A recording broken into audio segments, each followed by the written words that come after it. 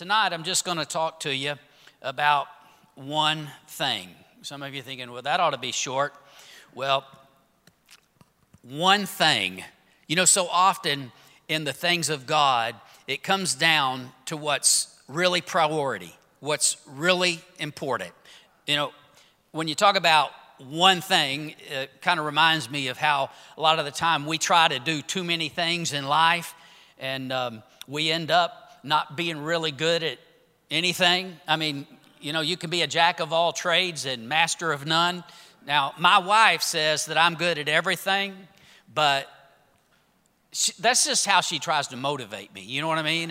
And I know what's going on, you know. But here's the truth, though, is that a lot of the time we get so divided in our attention and our focus and the things that we're trying to do that we end up just not really being good at anything. And you know what? I've thought about this. If I'm going to be good at anything, I want to be good at serving the Lord, at knowing Him, at walking with God. I mean, if nothing else, I want to be good at this one thing.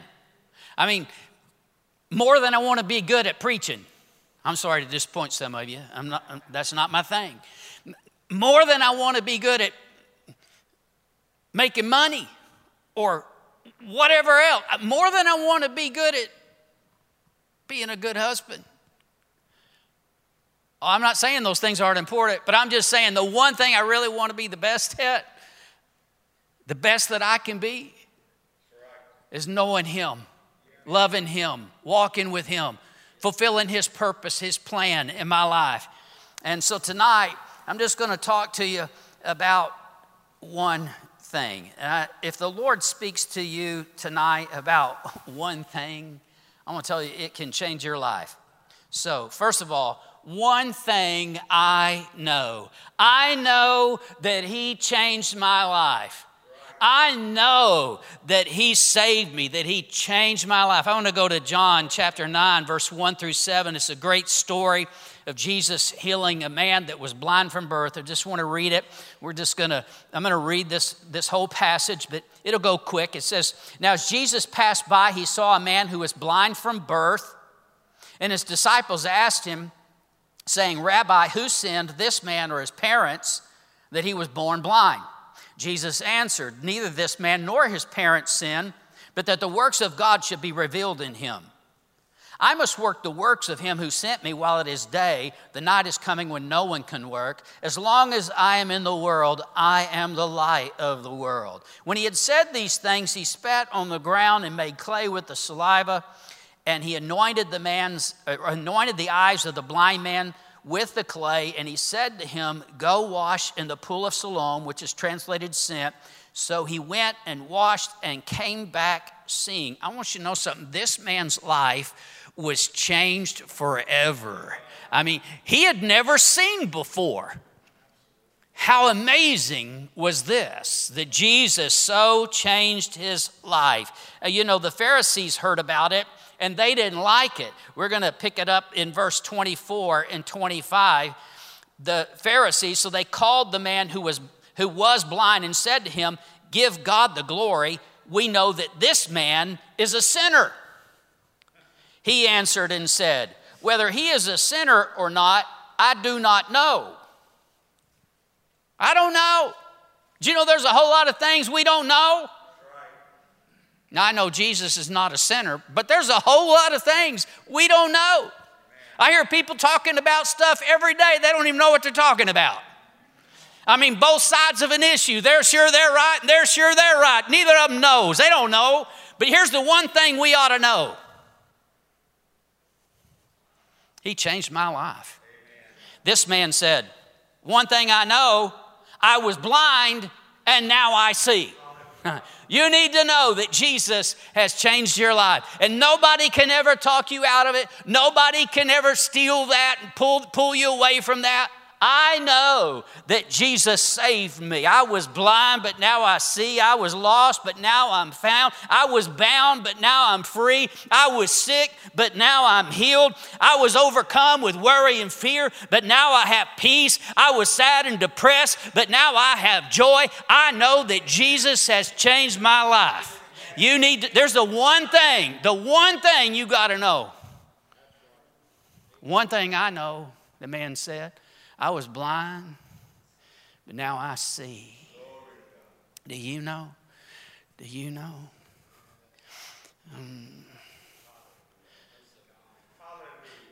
If you know, you sing it with me.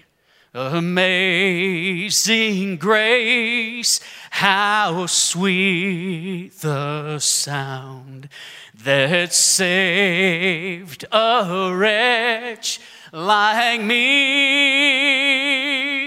I once was lost, but now I'm found. I was blind, but now I see. I know that he saved me. I know that he changed my life. Amen. You know, this man had never seen before, and now he sees. Nobody could talk him out of that. Nobody could say it didn't happen. And you see, when you have a real testimony, when God has healed you, it doesn't matter what people's doctrine is.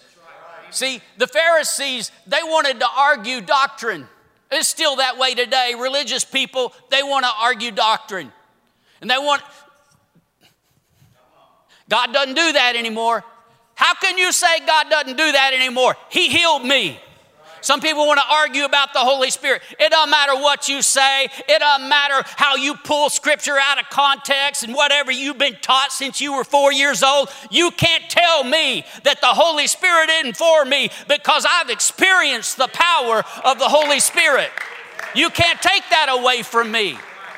I want you to get this. See, if you know that he has set you free, nobody can take that away from you. It doesn't matter what their arguments, what their doctrines is. You know, oh, well, that's just a coincidence. Oh, well, that would have happened anyway.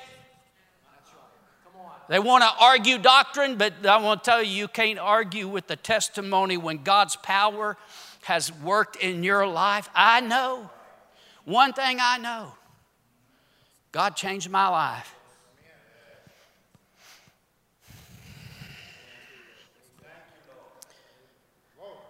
I'll tell you, the devil will always try to accuse you. He'll try to confuse you to steal what God has done for you. But you need to always remember one thing I know. God changed my life. Next, one thing I must have. One thing I must have. Now, I hope you figure this out real quick. I'm just going to tell you the things I'm sharing with you tonight. These are the things that the Bible says. One thing, all right? There's some negative ones in there somewhere, but one thing, all right? One thing I got to have is a total commitment. Now, Mark 10, 17 through 21 is a familiar story. It says, a man came to Jesus on the road. One came running and knelt before him and asked him, "Good teacher, what shall I do that I may inherit eternal life?" So Jesus said to him, "Why do you call me good? No one is good but one, that is God. You know the commandments. Do not commit adultery, do not murder, do not steal, do not bear false witness, do not defraud, honor your father and your mother." And he answered and said to him, "Teacher, all these things I have kept from my youth." Then Jesus, looking at him, loved him, and he said to him, "One thing you lack." I want to tell you, this man lacked something in his life. It's the one thing that we must have.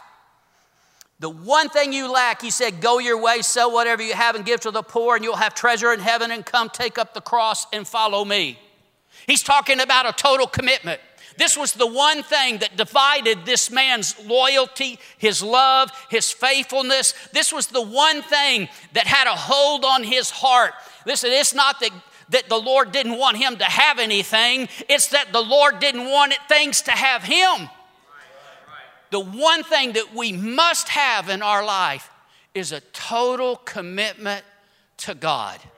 I want to tell you, this is the biggest problem that most believers have. This is the root of it, is there's an area of their life or areas that they have not really been willing to completely turn over to God. They're still trying to do it their way. The stupidest song that anybody ever sung is "I Did It My Way."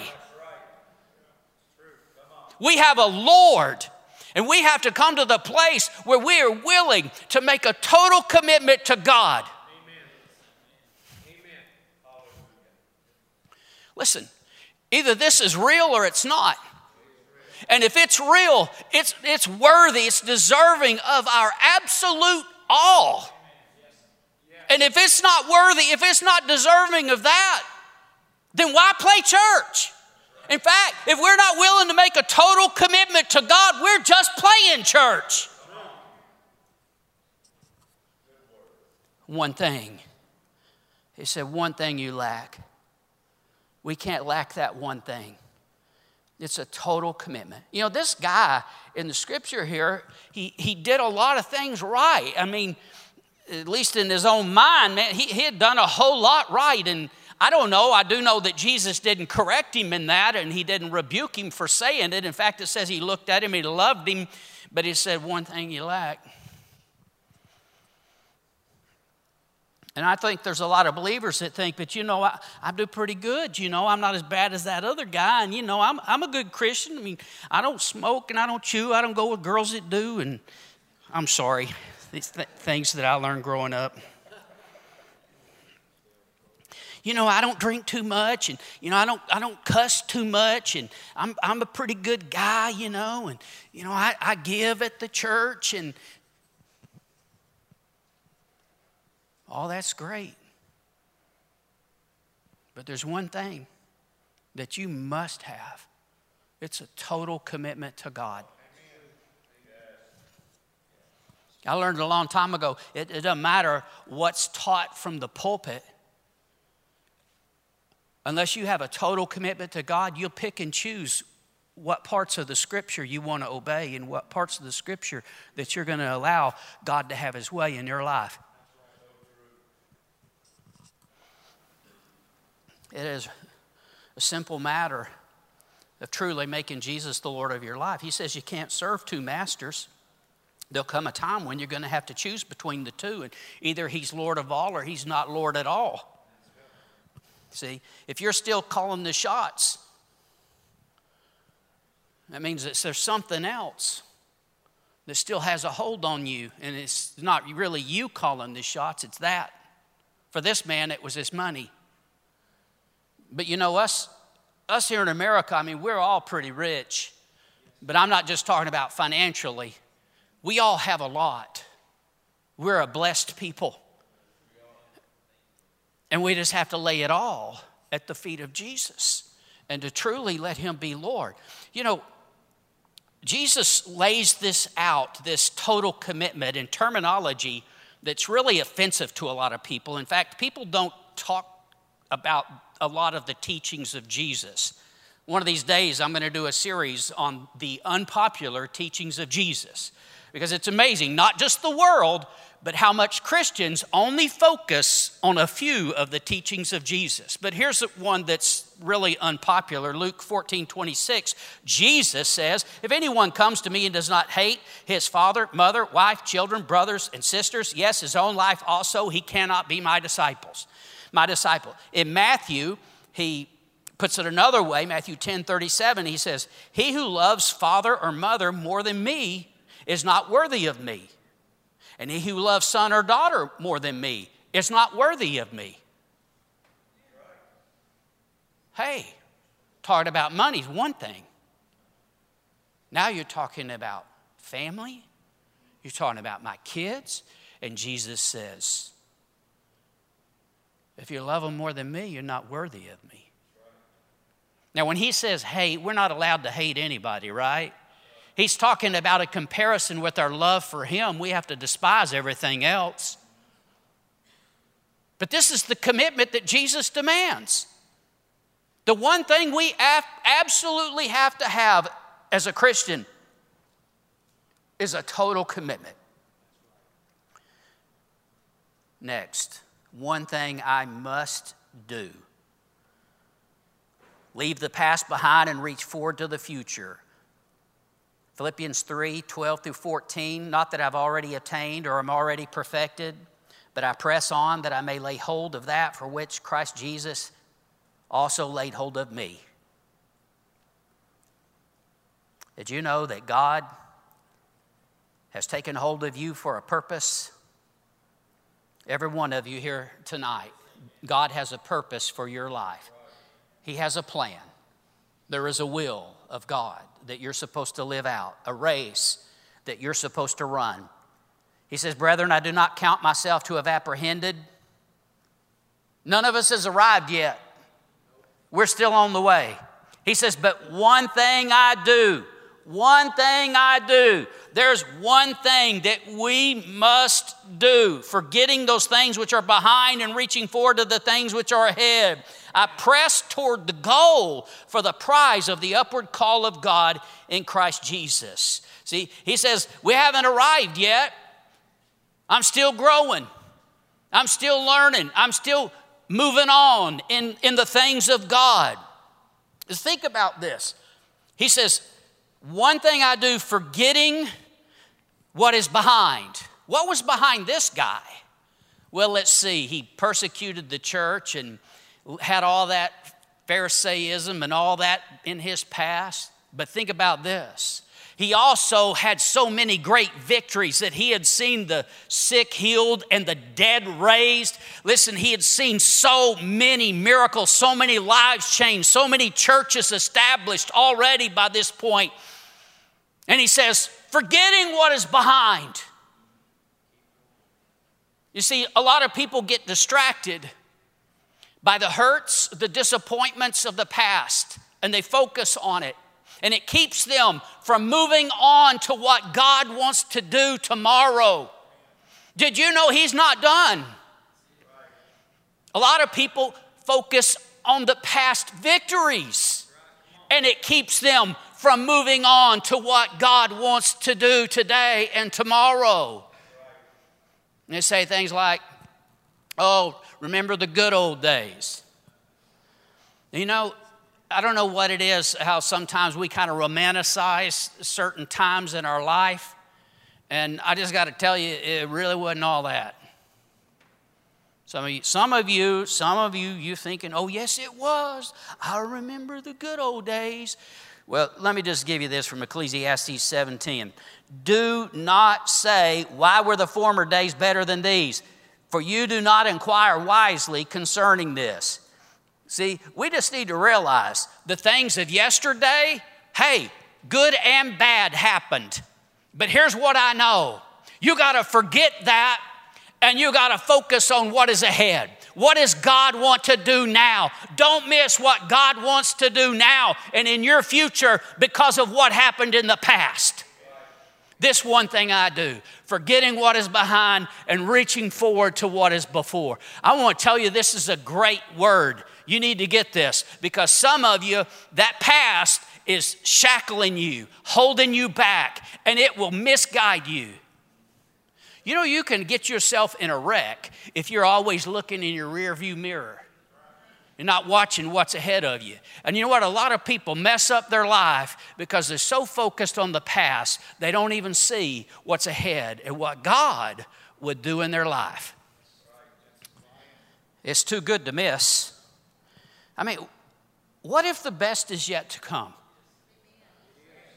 And so, oh, and I'm getting on up there in years. That's not a problem for God. My Bible tells me that even in old age we'll be fat and flourishing. I got half that right. I'm working on the other. No, but we can still have victories and see God do great things in our life. It doesn't matter what age we're at and what has all happened in the past. We need to be looking forward to what God wants to do. Paul says it so clearly. One thing I do, forgetting what is behind and reaching forward to what is ahead, there's more. There's more. Hebrews 12, 1 and 2 tells us to run with endurance the race that is set before us, looking unto Jesus, the author and the finisher of our faith. See, we're not supposed to sit down. We're not supposed to go put our feet up somewhere. We got to keep going. We got to finish our course. Stop looking behind. One thing I do. Forgetting what is behind and reaching forward to the things which are before. To reach the plan and purpose of God tomorrow, you got to forget about the past. That's what he said. Forget about the things which are behind. Isaiah 43, 18 and 19. Do not remember the former things, nor consider the things of old. Now, hear me. Yes, we will always have recollection of those things. And yes, we should always thank God for the victories and never forget the good things that God has done. But the point of this verse is that we have to move on. We can't live in the past. Do not remember the former things, nor consider the things of old. Behold, I will do a new thing. Now it shall spring forth. Shall you not know it? Let me tell you how you cannot know it. Focusing on the past. I will even make a road in the wilderness and rivers in the desert. He's saying, when it looks like there's no way, I'm going to make a way. But we just need to begin to see that God wants us to always be reaching forward, answering the call and the purpose of God in our life. Here's the thing. Yesterday is gone. You can't bring it back. Its potential may have been fulfilled or not. But you can't do anything about it now. But your tomorrow is full of potential.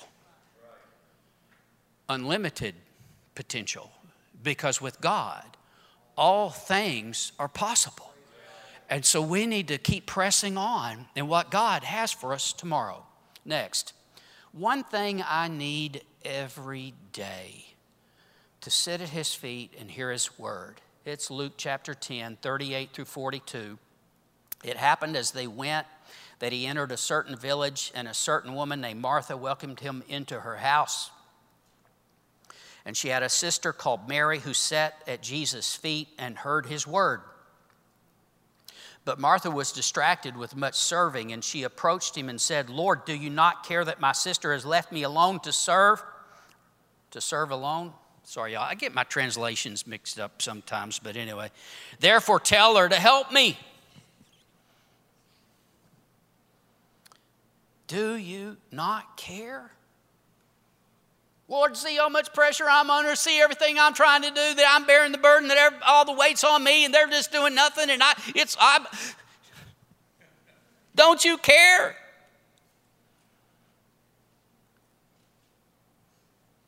Jesus didn't do what she wanted. Martha, Martha, you are worried and troubled about many things, but one thing is needed.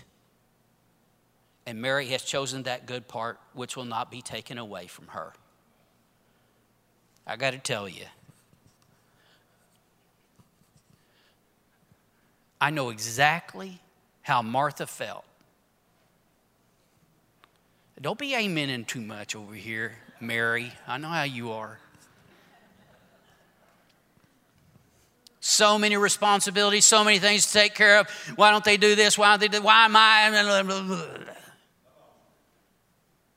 And I know a lot of you are right there with me. You got responsibilities. You got the kids. You got your job. You got so many things going on. You got to pay taxes. You got to busy. Running around like a chicken with your head cut off. Hello, country boy.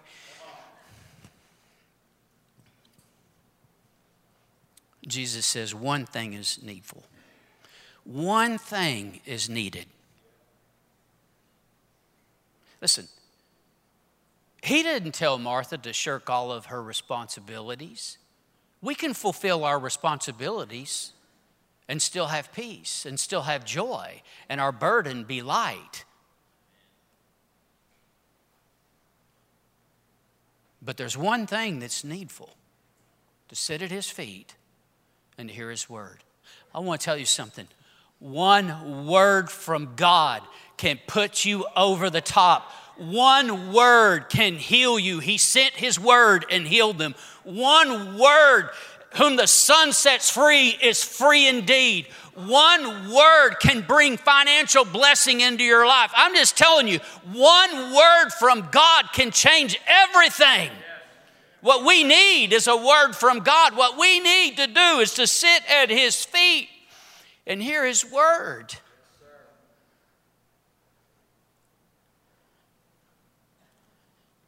One word can show you how to have peace in that storm. One word can show you how to reach that person.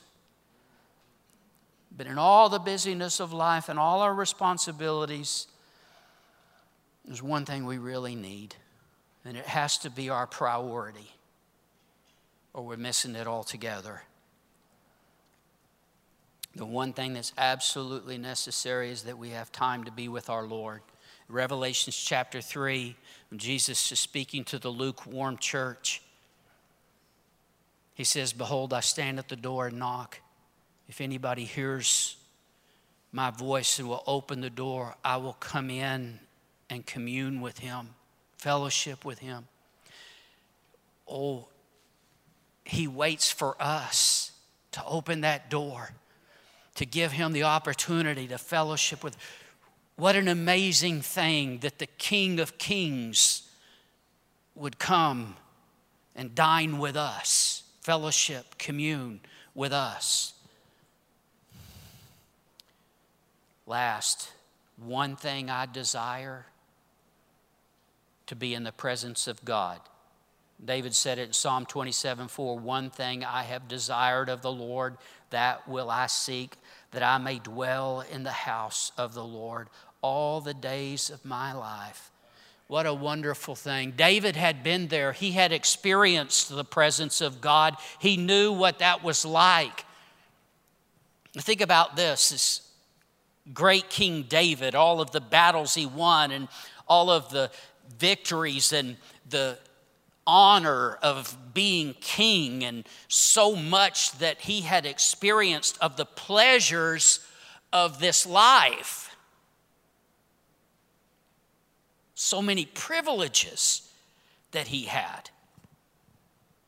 So many accomplishments. But he says, one thing I have desired.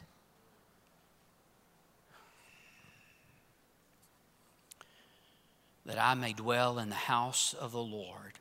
He's talking about the presence of God. Have you experienced that presence? Psalm 16:11 says, "In your presence is fullness of joy, at your right hand are pleasures forevermore." Nothing in this world compares to the presence of God. I think that the church of Jesus needs to keep first things first.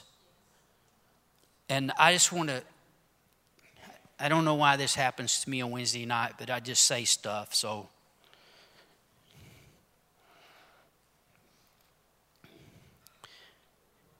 We as a church, leadership and our worship team, I'm just telling you, we want to go there. We want to go in the presence of God.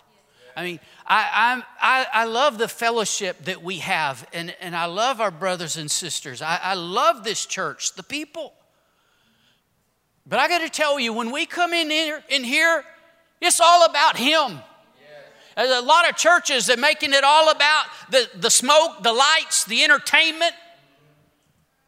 It ain't about that. It's all about Him. It's about getting in His presence. And when we sing, it's not about, the music and I like this song. It's about Him. And I want to sing about Him and to Him. And focus on Him. And I'll tell you, when we do that, that's when His presence comes. That's when He shows up. He inhabits the praises of His people. And you see it in the scripture that the glory of the Lord comes. But we want to experience that presence in our life. One thing I desire, just to be with Him. And when that's our one desire, You see this next verse in a whole different light. I hear this verse quoted a lot of times in very selfish ways, but it means something different when you put it in this light. Psalm 37:4, delight yourself also in the Lord, and He will give you the desires of your heart. I mean, if you're really delighting yourself in the Lord, the desire of your heart is to be in His presence, to be with Him. That ought to be our one thing that we desire. Sometimes I hear people talking about heaven. And what they're saying, I've heard people say things a lot of the time that are not based on Scripture. It's just human thoughts and attitudes and traditions, but not really based on Scripture. I want to tell you what heaven is really all about. It's all about Him. And for us, it's all about worshiping Him and honoring Him and glorifying Him. I mean, this is what makes heaven heaven. Is Him. That He's there. It's not about streets of gold and houses. It's about Him. You know what makes hell hell? The lake of fire? Listen, it's the lack of the presence of God, to be separated from God for all eternity. What a horrible thing. But what makes heaven heaven is the presence of God, that He's there in all of His glory, that we will know even as we are known. I just want to tell you, the one thing that we ought to desire above all else is to be in His presence and to worship Him, to honor Him. And if that is our desire, we look forward to that. We'll always be looking forward to, one thing I've desired, that I might go, one thing will I seek after, that I would go and dwell in the house of the Lord. As we come together, listen, the Bible says that we are like living stones being built into a holy temple unto the Lord. It's talking about the people of God. And I'm telling you, when we come together as the church, this gathering of the church to worship Him, it is a supernatural thing that the presence of God is here in our midst. Don't listen to the religion, the traditions, the attitudes of the day that say it doesn't matter. It does matter when we come together to worship our God. He shows up in our midst. Jesus said, where there's 2 or 3 gathered in my name, there am I in the midst of them. And I'm just telling you, if this is our desire, one thing I've desired, we gather here for this purpose, to worship Him, to be in His presence, to glorify, to honor Him. Simple message tonight. We got to get our priorities right. So often it comes down to one thing. And I just encourage you tonight. Listen, I trust that God has spoken to you about one of these things. Amen. I want you to stand with me.